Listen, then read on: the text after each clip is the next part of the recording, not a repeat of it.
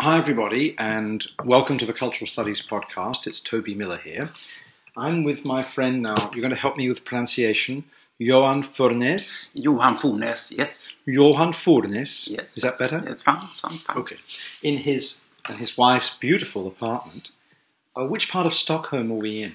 On Södermalm, the same part as Göran Bolin lives in, and many other colleagues as well. It's the south of the old town of Stockholm, and it's an old working class area which has been, of course, gentrified, but still is very diverse compared to some other parts of Stockholm. Mm. It is very much of a cultural center of Stockholm with journalists living here and cultural people. But still, if you look at income and voting figures and so on, you can see that there is still some kind of diversity compared to the other parts of the Stockholm inner city.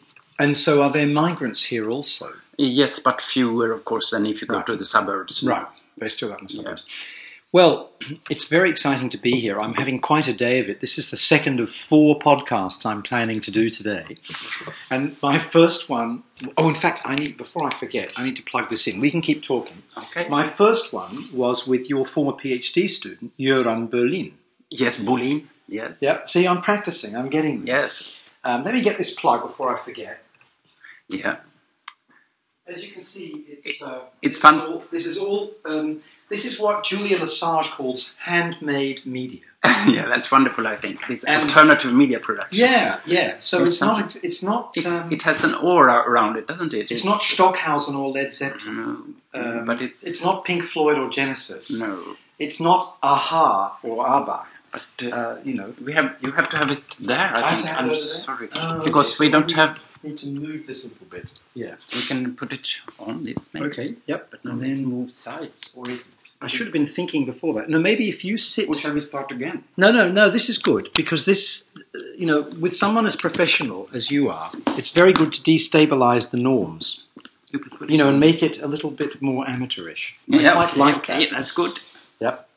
Plug that in around there, thank you. My cup. But you've got to get your cup of tea. I'll get my cup of tea now. And there is something just about fit there. Yeah. Let me just reach this round.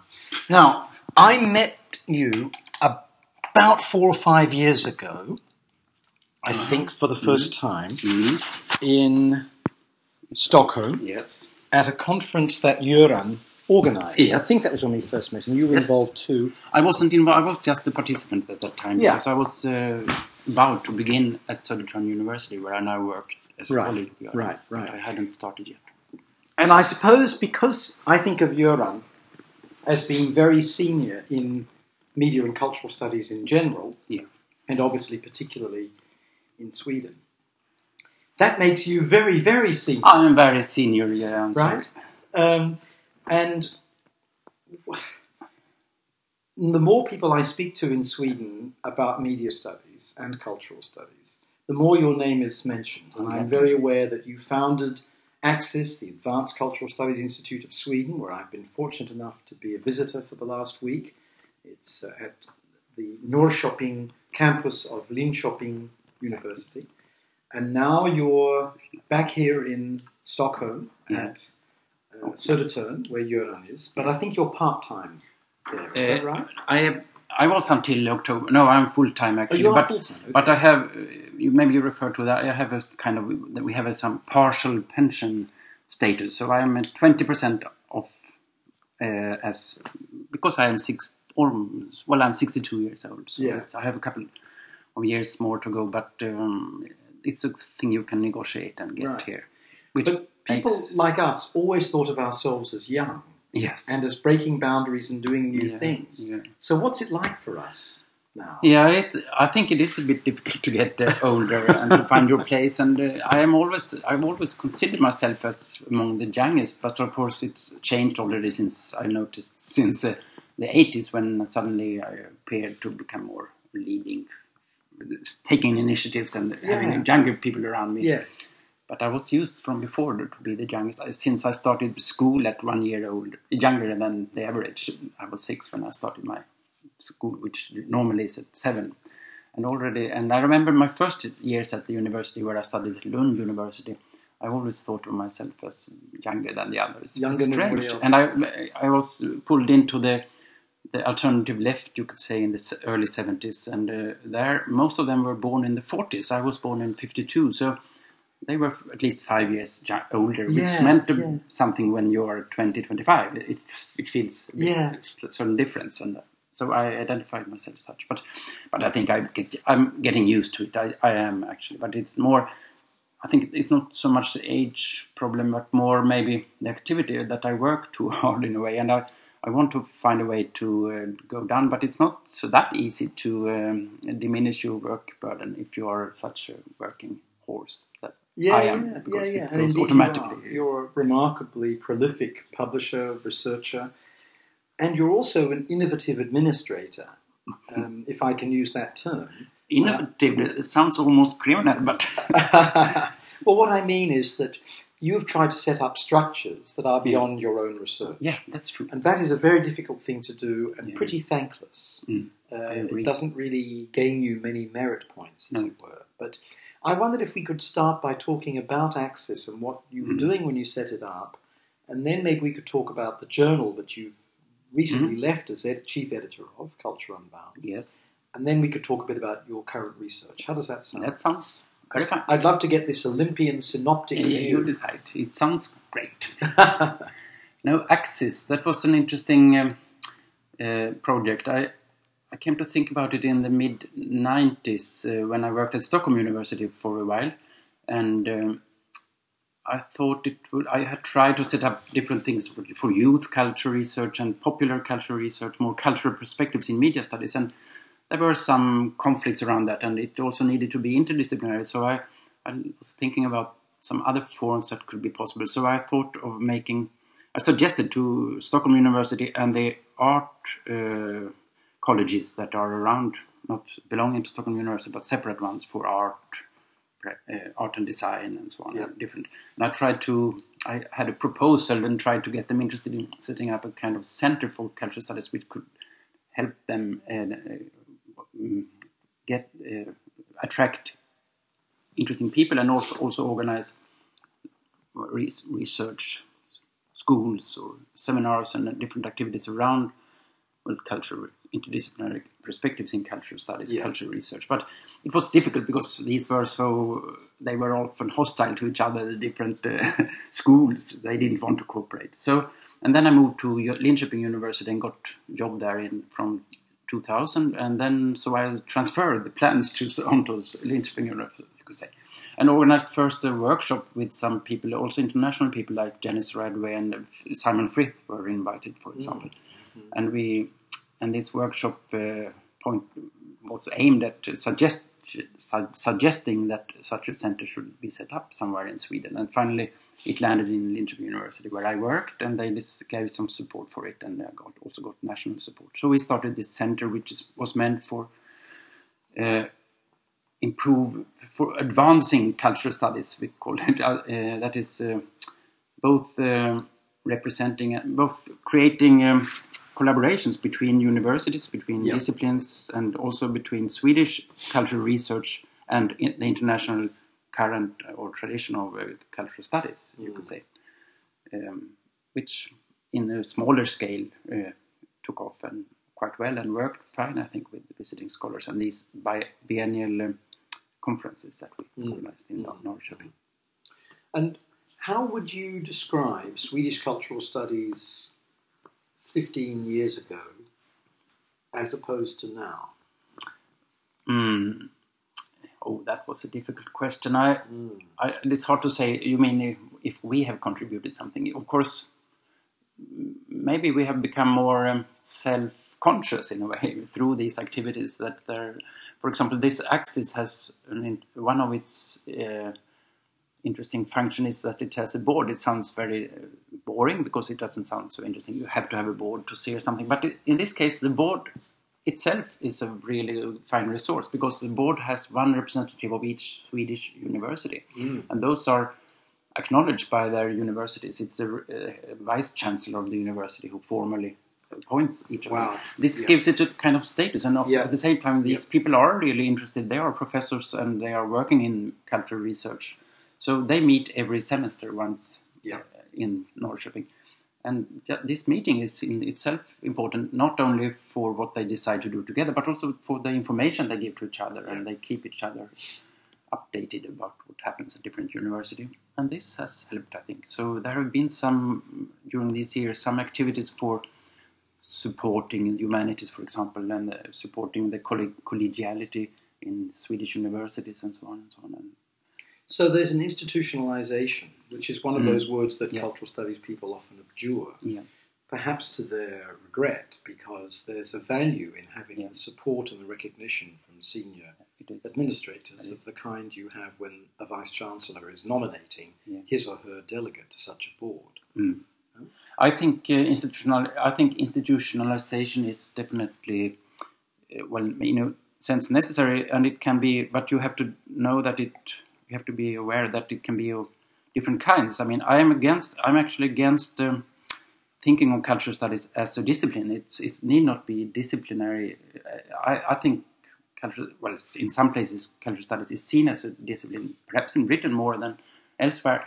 In Sweden, as we have thought about it, it's definitely not a discipline. It's an interdisciplinary field, rather. I would say so. But it can still be institutionalized. It just doesn't need to be institutionalized as a discipline, which is a bit different, I think. Because if we think of it as interdisciplinary from the beginning, you have no ambitions of forming a full educational program, for instance, with cultural studies from the basic level until the PhD. You can as well think of it as something that you can organize on different levels, but you don't demand people to follow it from the beginning to the end. But instead, it's I think Tony Bennett once wrote that it's a kind of an interchange. Cultural studies have functioned as a node where different disciplines, but also different interdisciplinary fields interact with each other. Yeah. And this is how we have formed it in Sweden, I think, more. But I know that some colleagues, not least in Britain, think of it otherwise. Sure. And that's also why, I think that's partly also why it has been criticized by others, because they find that it doesn't have that coherence or, as it should have if it was a true discipline, whatever that is. Right. Because disciplines are, of course, also always constructions.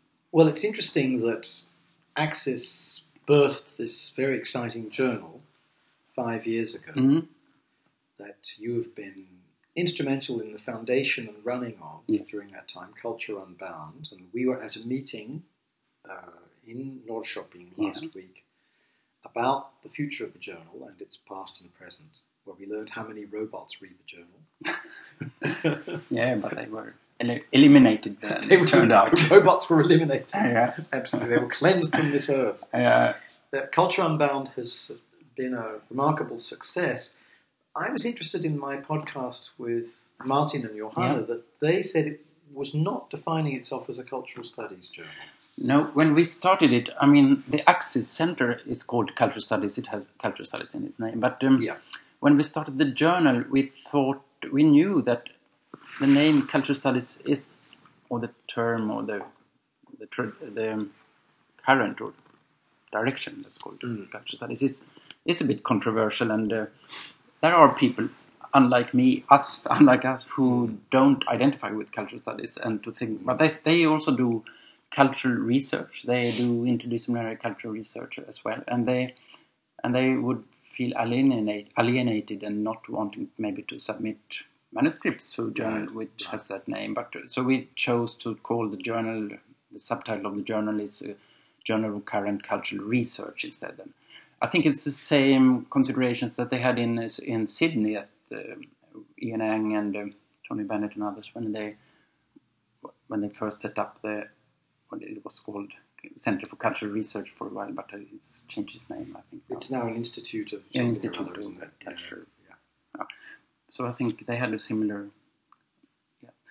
I regret that people don't want to identify with cultural studies, because it could as well serve as this very big umbrella for everything almost. But maybe it's good in some instances that cultural studies appears more as a specific tradition where you have a certain common heritage, so to speak. Whereas for the journal at least, we wanted to attract others as well who are skeptical against cultural studies but like cultural research. Could you tell us a bit about that as it plays out in Sweden? I'm not asking you to name names, but what are the tendencies that tend to associate in favour of cultural studies in Sweden versus against? What are the arguments? And the argument for cultural studies, for example, I was the other day in Göteborg and spoke at a seminar, and then I talked to some people there, and they have actually quite much of programs called cultural studies, but within those, when they set them up, some are more cultural studies oriented. When they think of themselves as more cultural studies oriented, they use the cultural studies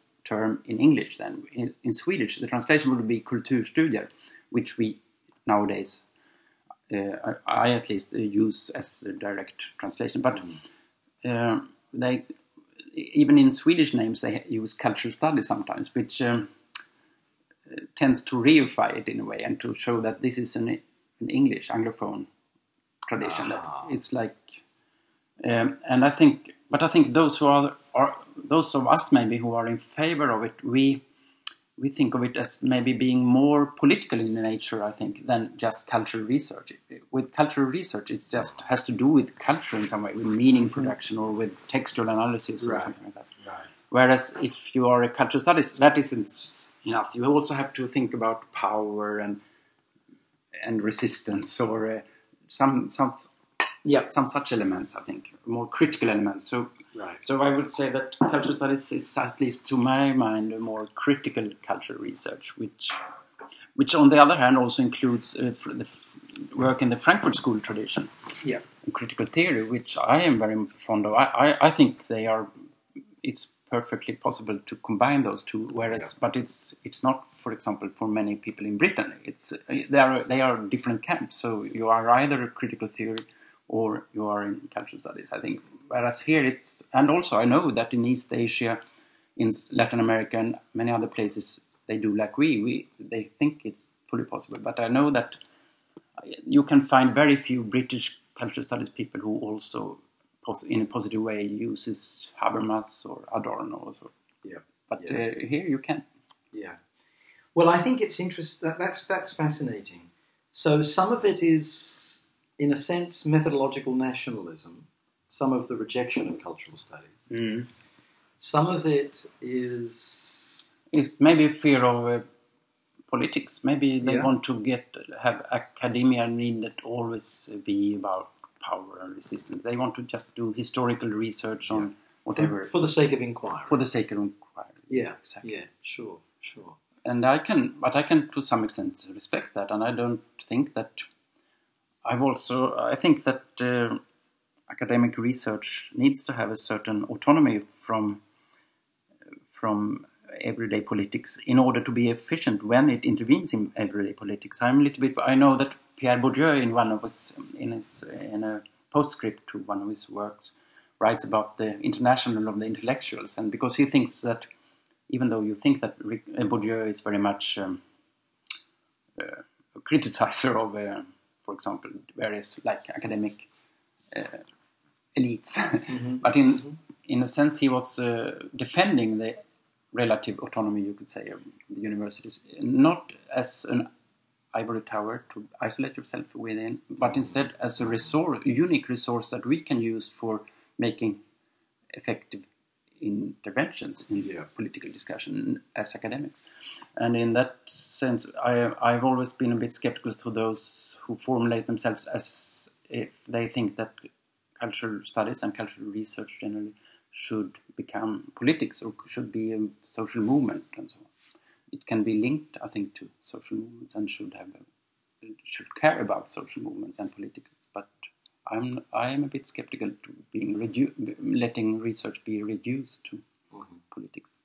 So I'm a bit of an autonomist there. Yeah. You are a certain kind of autonomist, a relative autonomist. A relative autonomist, academic autonomist. Yeah. Because I think like that there are some routines we have for knowledge production that, of course, in a way underpin a power position that we have in society, but also result in certain kind of insights and critiques that would be hard to produce outside this knowledge system. Mm-hmm. Yeah, but it's a long discussion. Yes, I think you're right. Oh, you do? Yeah, I do. That's fun. I do. My agenda is set by really 4 visions. One vision is what interests me, so there is inquiry and the desire for it. Yeah. One is what social movements that I subscribe to, I'm interested in, follow, admire, say matters. Definitely. The third is what the state of scholarship is on a topic. And the fourth is what the general public's interest appears to be.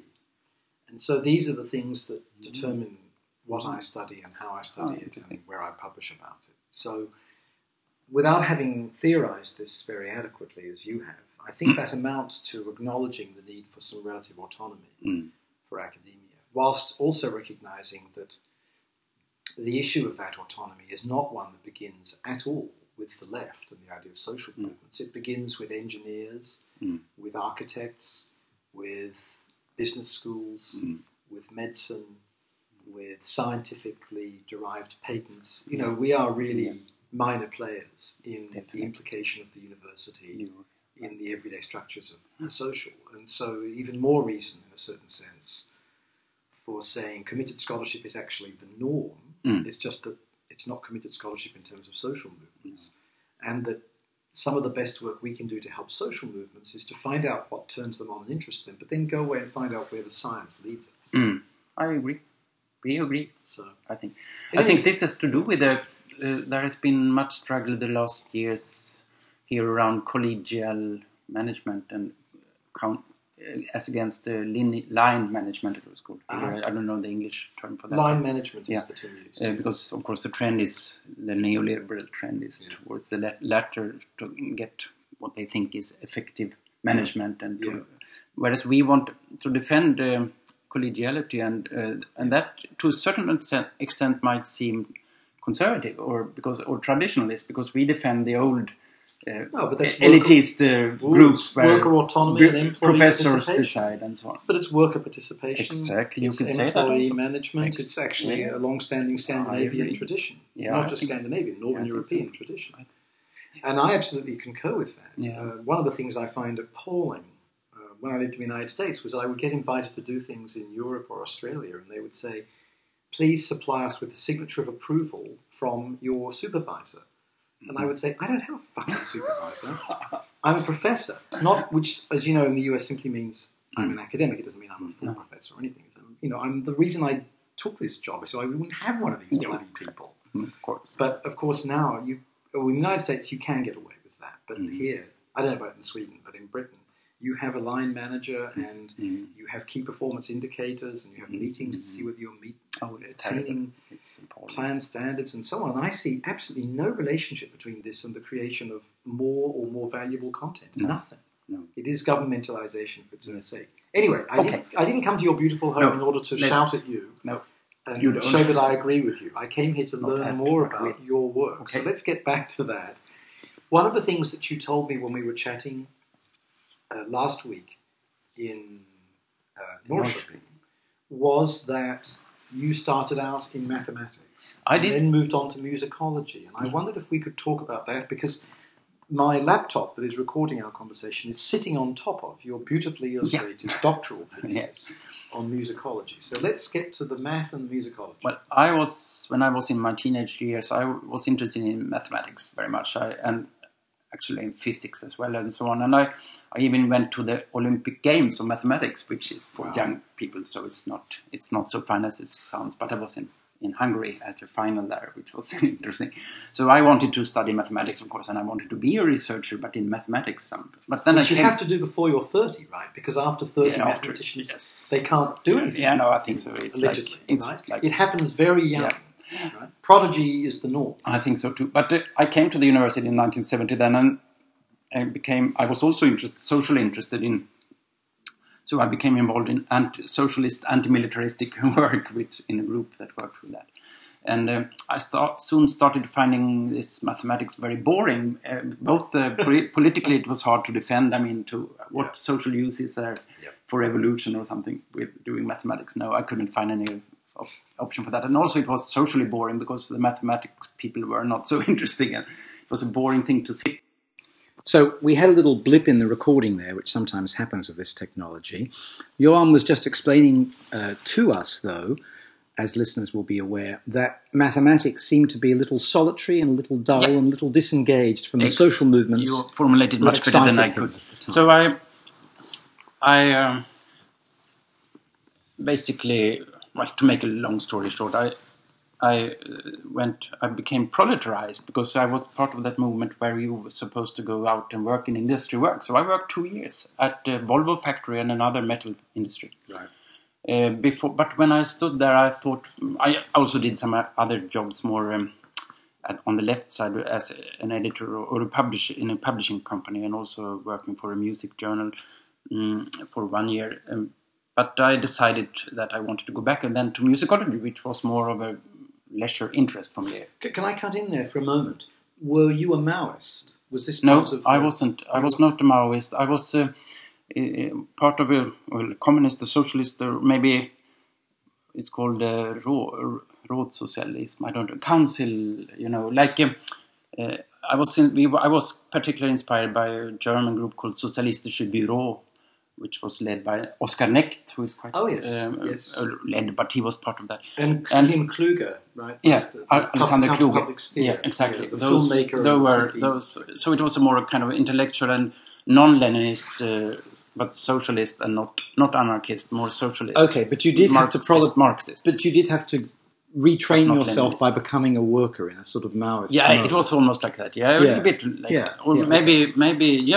It was also because I found this academic career in mathematics came to an end, and I couldn't see any future in that. So I didn't know what to do. So I worked these 2 years. But then I decided to go back and instead to musicology because that was more fun. And maybe I could be... It suddenly struck me when I was in this factory that I could perhaps become a researcher not in natural sciences or mathematics any longer, but instead in musicology, which I haven't taken seriously before because it was more a hobby for me. Music was something you loved. I liked music much and listened to music, and I played a little bit, but I never played for an audience, but only for myself. But I like music much. And in fact, music's been a theme of much of your research. Yeah, it has. What kind of music were you listening to at the time? At that time, I listened much to rock music and to... there was a Swedish, we call it the alternative music movement, which played more so politically engaged rock music. It was unusually well organized in Sweden compared to many other countries.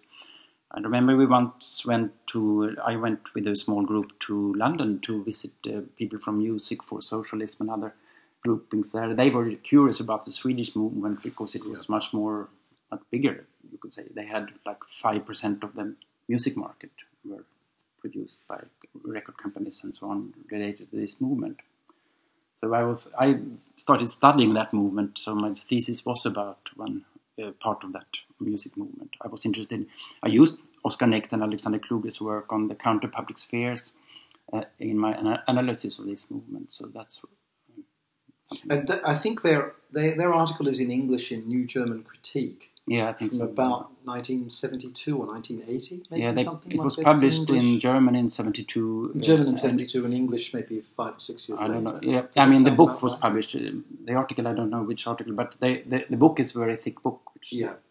Was that ever in English, actually? I think it's published in English, yes, but later, but I forgot when. In the early 80s, maybe. And then Kluger went on to be a kind of commercial television director, didn't he? Yeah, I think so too. They wrote at least one other very thick book, which was called History and Eigensinn, which means, I don't know what that means. I don't. In English.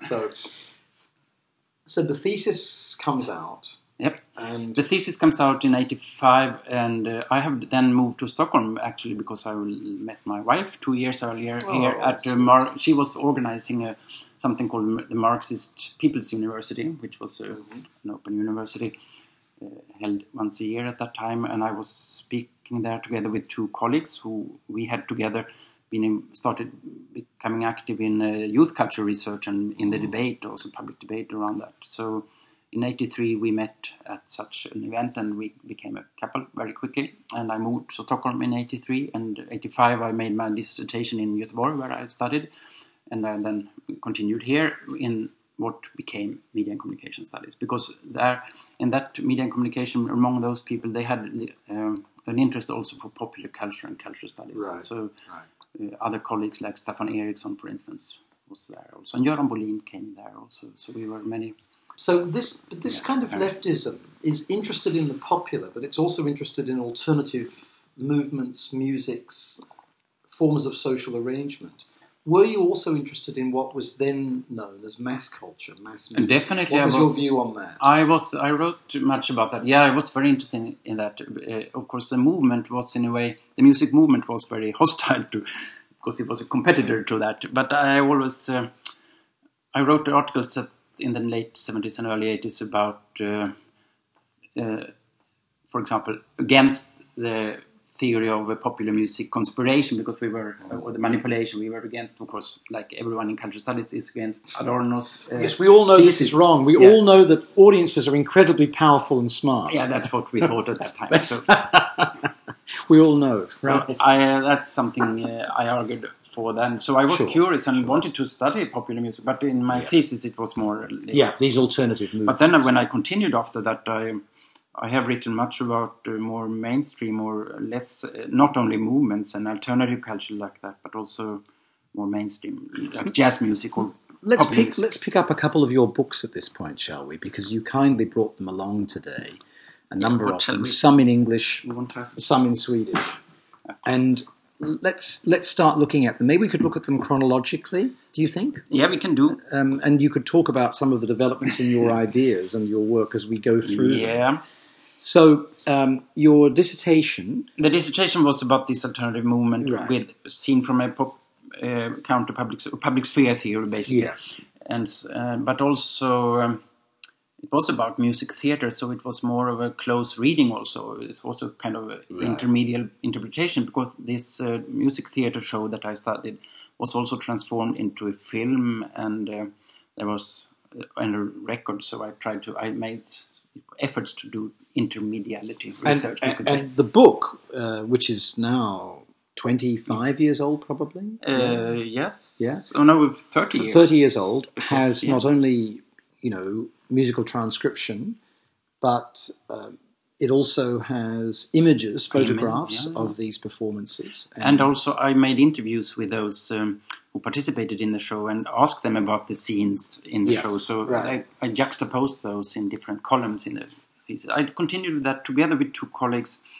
We made another project immediately after my dissertation, which was where we published a book, which in English was later on called In Garageland, Rock, Youth and Modernity, and was about, we studied more ethnographically 3 young teenage groups who played rock music as amateurs, and we studied the learning processes that activity gave rise to, and and from different angles, And so we used to partly the same, because we also we had these columns with the interview excerpts juxtaposed to our analysis, which we found interesting way, and which I think could have been done much more in an even more interesting way with modern computer technology and online products. Sure. At that time, we had to do everything on paper ourselves, and with glue and scissors and so on. Yeah. So this is In Garageland. In Garageland. And what year does that come out? That's a Routledge book. Routledge book, yeah. It came out in English in 95, but it was published 88 in Swedish. Right. And then I had already started a quite big network project on youth culture called Youth Culture in Sweden. Simply, it consisted of 70 people, Swedish researchers in lots of disciplines, and we went on for about 5 years. We published 6 Swedish volumes, six books on youth culture from different angles. And then we summarized that in 2 Swedish volumes, English volumes. One is called Youth Culture in Late Modernity, edited by Göran Bolin and me together. Yeah, terrific book. I know this book. You know it, yes. And it's a selection of some of the articles from the Swedish books, and the other one was called Cultural Theory and Late Modernity, and it was my own effort to synthesize different theories and theoretical approaches in cultural research, cultural studies. But it was also actually each chapter in that book was the introductory chapter to one of the Swedish volumes. So it's interesting. Whereas in the Swedish volumes, the focus was more on youth culture, whereas here I made it more general to culture. And it's a terrific book. It's a book that is renowned. On Sage. Rightly so, and that is with Sage. Thank you. So, and then after that, what about? Sorry, do you start the journal young around this time? Young, yes, I did. It was, I forgot the exact year, but they had celebrated some. Maybe it was early 90s, around 90, I think. I've forgotten exactly. So it's now 92, it has to maybe. Be renamed Middle Age. It must be 92, 93, because I think they had 25. No, it doesn't. I don't remember. 20 years. 20 years. So it's now called Middle Aged. It's Middle Aged. Yes. Right. We organized that. It was a Nordic initiative, so that was one editor from each country. But I was the first main editor for the first volume, or two, I think. And youth studies is drawing on a lot of the angles of research and theories and methods that you're using, right? Ethnography, political economy, and textual analysis. Yes. And really, I see your work as trying to blend those things and not accepting the distinctions, just as you indicated earlier when you talked about critical theory. I think that is something that I always find interesting to do, and I cannot see that there must be a necessary gap between, for example, political economy and textual analysis or ethnography, for that sake. Yeah, but I know that the situation is different in other contexts sometimes. Oh, you're being nice and Swedish now. It's like talking to a Canadian, never wanting to give offence. You know the joke about Canadians. You kick them in the shin and they say, "Oh, I'm sorry. I hope I didn't hurt your toe." I'm sorry. No, but well, like the English. The difference is the English say, "I'm sorry" when they've just hit you. They must apologise for being, imperialistic colonial aggressors, but they must be very, very sorry. No, but I've always struck me, especially with the British conflict between cultural studies and political economy, as I call it, which I also think is a very misleading name, because if you're a Marxist, which you can be in some ways, I am in some ways at least, then political economy is something that Marx was critical against. So his work was a critique of it. So it's better to call it economic critique if you want to call it anything, rather than political economy, which is subscribing to the bourgeois way of looking at how economy is reified as something. The distinction between private and public, exactly, that both Durkheim and Althusser criticise. So, but let's go back to the. Well, I'll tell you what I want to ask you about, and that is your relationship to Marxism, which you've just mentioned. Yes. So obviously you were a true believer in certain ways, but very much from a social movement attitude rather than a Leninist, democratic centralist. In the alternative social and political movements that engaged me in the 70s, both the political ones and the more cultural ones in the music movement, of course, Marx was seen as an inspiring theoretician who you cannot avoid. So I was engaged already in the mid-70s and until 1983 when I lived Gothenburg. I organized a series of study circles with amateurs studying Marx Capital, actually, all 3 volumes. And I wrote some introduction text to that for that practical pedagogic purpose. And these texts were in Swedish, and they were just drafts in a way. When I finished that, I still thought it was an interesting material that should be used some way. And a couple of years ago, colleagues from Britain heard about that. It was Bev Skeggs, by the way, and encouraged me. Said, "We need these kind of texts. You must write them as a book and in English, not only in Swedish." So, said and done, I sat down half a year, I think, something like that, and made this new book, which was published last year. It's called Capitalism, a Companion to Marx's Economy Critique. And it is based on those 30-year-old manuscripts, but of course slightly updated. And I would hope so. But Marx doesn't change. The text doesn't change.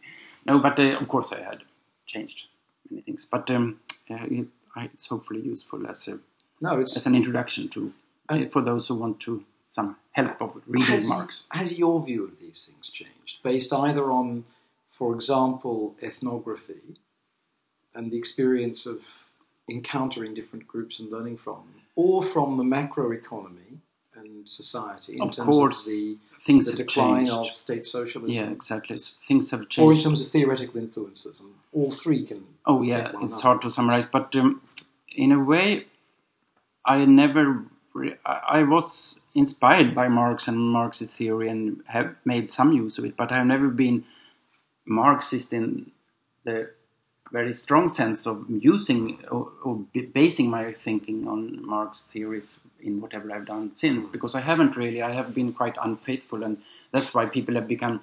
Maybe they have been surprised when they saw this last book, because they didn't know of this early history. Because in my later writings, I've been more inspired maybe by people like Habermas, or Paul Ricoeur has recently been an important hermeneutic philosopher. Is my main maybe inspiration the last 10, 20 years, and others as well. But so I haven't been so strict in just pursuing a Marxist line, but he has been one of the many classical thinkers that are important for how we understand the world today, like Freud or others as well. Changes, it depends. Of course, many things are... No, that's a very difficult question to pose, what changes, sure. Because it's... in a way, he has had a new actuality. I think it was much more difficult in the late 80s and early 90s to think of writing this Marx book, because nobody then was really interested in him anymore. Yeah. It was postmodernism and more... Either some persons were neoliberal or some were more leftist, but it didn't matter. All of them were interested in other aspects. Yeah. I was also perhaps a bit more interested in other kinds of alternative movements, feminism, ecology, the green movement, and so on. And that at that time, Marx was not seen as so important. But after the financial crisis and also the collapse, I think, of the Berlin Wall, the 1989 collapse of East Europe, which I, by the way, never thought was a model society, because even at that time the part of the left that I came from, neither China nor the Soviet Union was at all any socialist country, actually, but more an authoritarian dictatorship, which is disguised into being socialist. So in a way, they falling away in that way was maybe a help, because it could free Marxism or socialism from the burden of being defended against those. Well, it's very interesting now that there is this loathing of Russia. Yeah. That Cold Warriors of having to think, actually, the whole thing was not about evil secularism versus Christianity. The whole thing was not about capitalism versus socialism. It was about competing imperial desires and narratives and histories. Yeah, I agree. And that is coming into very sharp focus, I think. So... But of course, I can notice other things that I didn't see then that Marx was missing also. I mean, I'm still very fond of his way of writing, and I am very fascinated by his philosophical project, so to speak. And I think that is very much inspiration to fetch from his concepts of immanent critique or of the real abstractions or other aspects, dialectics and so on. But it's striking, for example, strange that he never writes about marketing, which is today hard to think of having at least a cultural perspective on economics, which wouldn't discuss marketing or advertisements and so on. And also he had such faith in not only in cooperatives but also in what is it called? Stock exchange firms. What is it called? I forgot the English word. Aktiebolag. Aktiengesellschafter.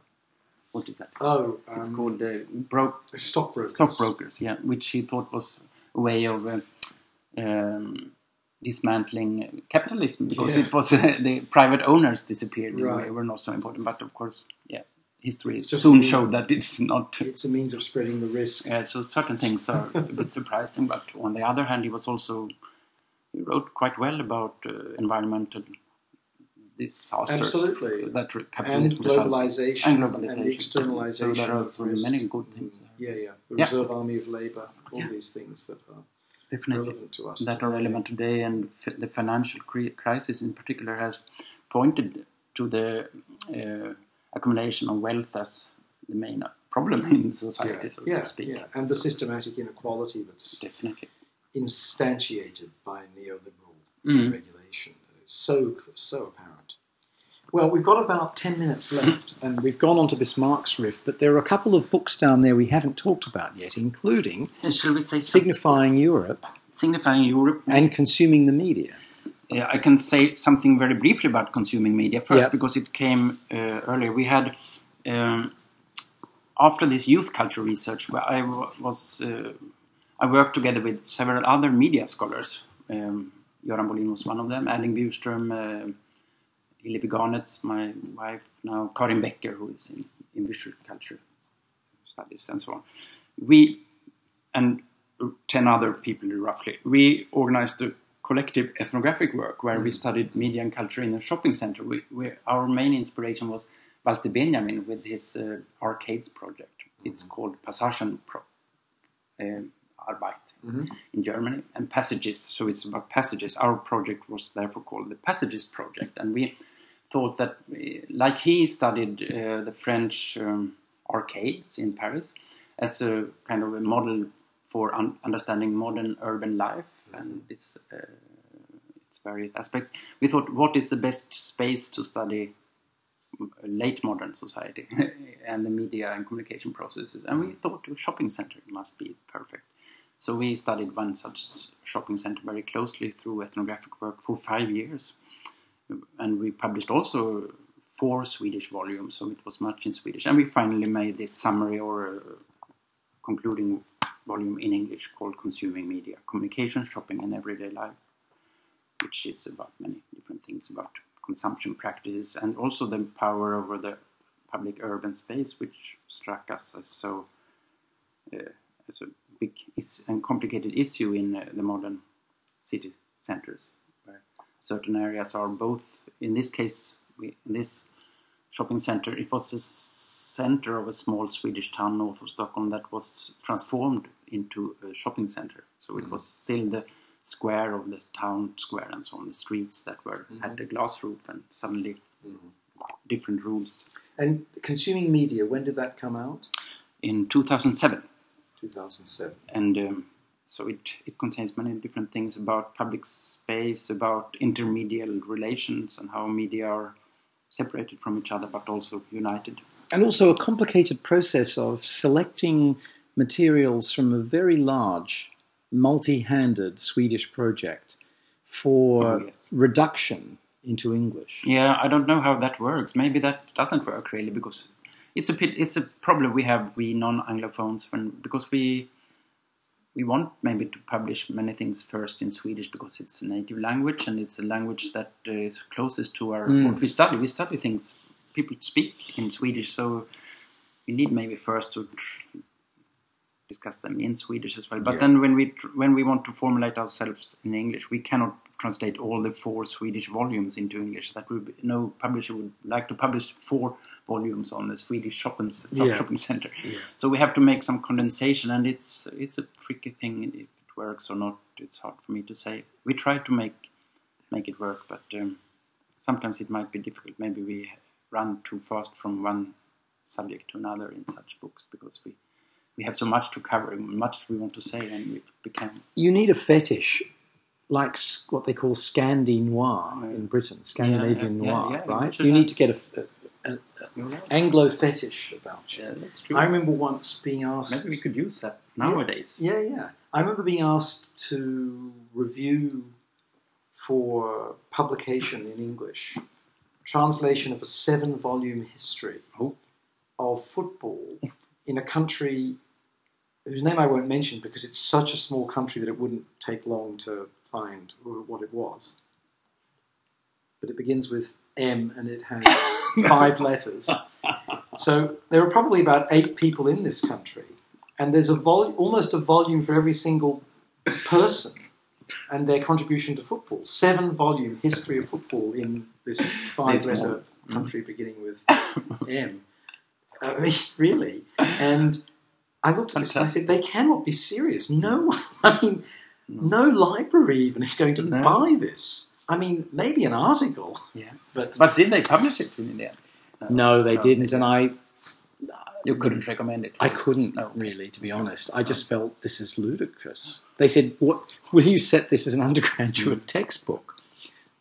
And I said, well, actually, no one will set 7 volumes of the history of football in a 5-letter country beginning in M. As an undergraduate, not even people there. Anyhow, but it is interesting, this problem of being from a place that is wealthy, supports lots of really progressive, independent scholarly inquiry, has its own publishing industry, is full of people who are very good at speaking English, but has this dilemma, has a series of dilemmas that flow from that. And in fact, when we were talking about Culture Unbound, which appears in English principally... It is, only. Only in English. One of the issues was this question of the hegemony of the English language. At the workshop, so that was discussed. Yeah, I've written about that also together with a Finnish scholar, Mikko Lehtonen, once an article about this, the hegemony of English, that also we ourselves reproduce. For example, it's very strange when we write, especially when we write in English, we don't refer much to each other, because instead we think it's more important to refer to the big thinkers from Britain or the United States, or maybe France sometimes also, because they are introduced. But we rarely write about other Scandinavian authors who have written in Swedish and so on, partly because we know that our English readers won't know about them, or they won't be able to read their Swedish work, but also in that way we contribute to making ourselves invisible, I think, to the world outside, because we reproduce this marginality ourselves. And it's so I try, but it's difficult. I try to go against that, but it's very difficult. I fall back into it myself all the time, but I try to take care to make some references also to my Swedish and I think this is tremendously important, because especially when Sweden is often one of the topics that you write about. It's this issue of making people into objects when they should also be subjects. Exactly, and I also think that that is what, for example, Latin American authors have been better at doing, because they maybe have more pride in their own culture. So they refer to each other more, and they are more... They do, but they also have an advantage in that they're publishing mostly in Spanish, which is a big international language. That's true. They don't need to. They do need to publish in English. They get more points in their institutions if they do, and of course their work travels more to other speakers. But they are part of a world where there are over 20 countries where that's what everybody speaks. Right. It is a different political economy of scholarly activity. But in some ways that's to their cost. Anyway, moving on, this is a good time to talk about signifying Europe. I think so too. That's my what I do mostly nowadays. Besides, I'm also involved a little bit in thinking about mediatization and mediatization theory, which is a hot concept in some circuits in Europe specifically today, and maybe soon in the United States as well. But on a more concrete level, this European identity issues is something that I have been engaged in from since around 10, 15 years ago. It started actually with me. I was part of a European network for media scholars called Changing Media, Changing Europe, organized by the European, what it's called, Science Foundation. It was like 60, 70 scholars in 4 different sub-themes, having 2 meetings every year around Europe. And we were supposed to write something at the end, some articles and anthologies, and what I didn't know what to study. I thought maybe it's writing something about music in Europe and so on. But then at one of our sessions we were in Palermo, I remember, in Italy, on Sicily, and then we had the Euro money. It was in 2002 when the Euro money was new. And I saw in my wallet that these coins, some of them had the Brandenburg Gate from Berlin, and some have the Irish Celtic harp on them. And I thought, fascinating. Europe exists here in my wallet. I can see that Europe works. The different coins show the different countries. Yeah, interesting. So I became interested and made an analysis, comparative analysis of the different banknotes and coins. Because bridges became a big theme, didn't Yeah, they? because the banknotes have as their motive on one side doors and windows, and on the other side bridges. So I started with that, and I also was interested in the coins, which have one pan-European side, and one the back side is the reverse side is national. So each nation who has the European terms. So I wanted to see what symbols do they use, and how do they in what way do these symbols signify what Europe means. And this is, by the way, for listeners who are outside this world, the Nordic countries have been sceptical about the euro. Yeah. And not all are in the European Union. Like Britain. But they're not all in they are in the European Union, but not the euro, I mean. Britain. Well, right. But Norway is not in the European Norway Union. and Switzerland are European countries, for example, who are not. They're wealthy, Northern European countries that are not in the Union itself. Sweden is in the European Union, but never changed over to the euro. Exactly, that's true. And from the money study, which I published first separately in a little volume, I continued to be interested because it turned out that there are lots of symbols for Europe that identify what Europe is about, what Europe means, but some of them have a more official status and have got that through the European Union, but also the Council of Europe. They have Ode to Joy? Yes, for example. You know them, that's fine. The anthem. Which more do you know? There are 5 official ones. Now I test you. Well, I've just failed. I got 25% or 20%. I know one. Yeah, and the flag, of course, you should know. Yes, the flag. The flag. Yes. And then the money is there also. So what are the other anthems apart from Beethoven? No, only one anthem. I mean, there is one anthem, one flag, one money, one kind of currency. And then there is also one motto, which is... Oh, I see. I thought you meant there were 5 different versions of the music. Sorry. No. Okay, yes. No, I got passed on that. Yes, you did. You got the music right. Yeah, of course. The motto. I don't know what the motto is. It's United in Diversity, which is... I could talk for hours on each of them because they are extremely interesting. Very similar to the United States. Yeah, because the old one, they had not the present one, because now they have In God We Trust. Right. But before they have this... A pluribus unum. Exactly. Out of many one. Exactly. And of course, each union probably has some motto which is about that it's good to be together. But that you must attend to the details, because the American one says that instead, in a way, from being many, we are now one. Yeah. That is, before we were many different countries, but now we are just Americans.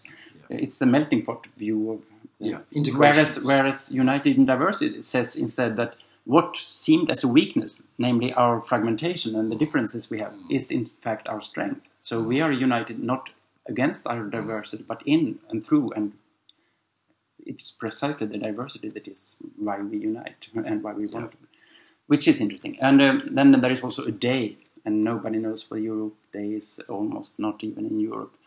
But it doesn't matter. It's in May, and it celebrates the Schuman Declaration, whereby the Coal and Steel Union, that was the forerunner to the European Union, was started. But it doesn't matter. But I go through these, and in my book called Signifying Europe, which came out in 2012 also. And it was fascinating. I compare these symbols with other, for example, the European flag, which is a circle of stars on blue, with lots of other symbols, the American flag, the African Union's flag, or the Chinese flag, for example, and it's very interesting to study what it might mean. And I cannot go into details here, but I think many European symbols have, for example, some sense of elevation, or that you are selected for some higher purpose, like the stars, and they have the stars above.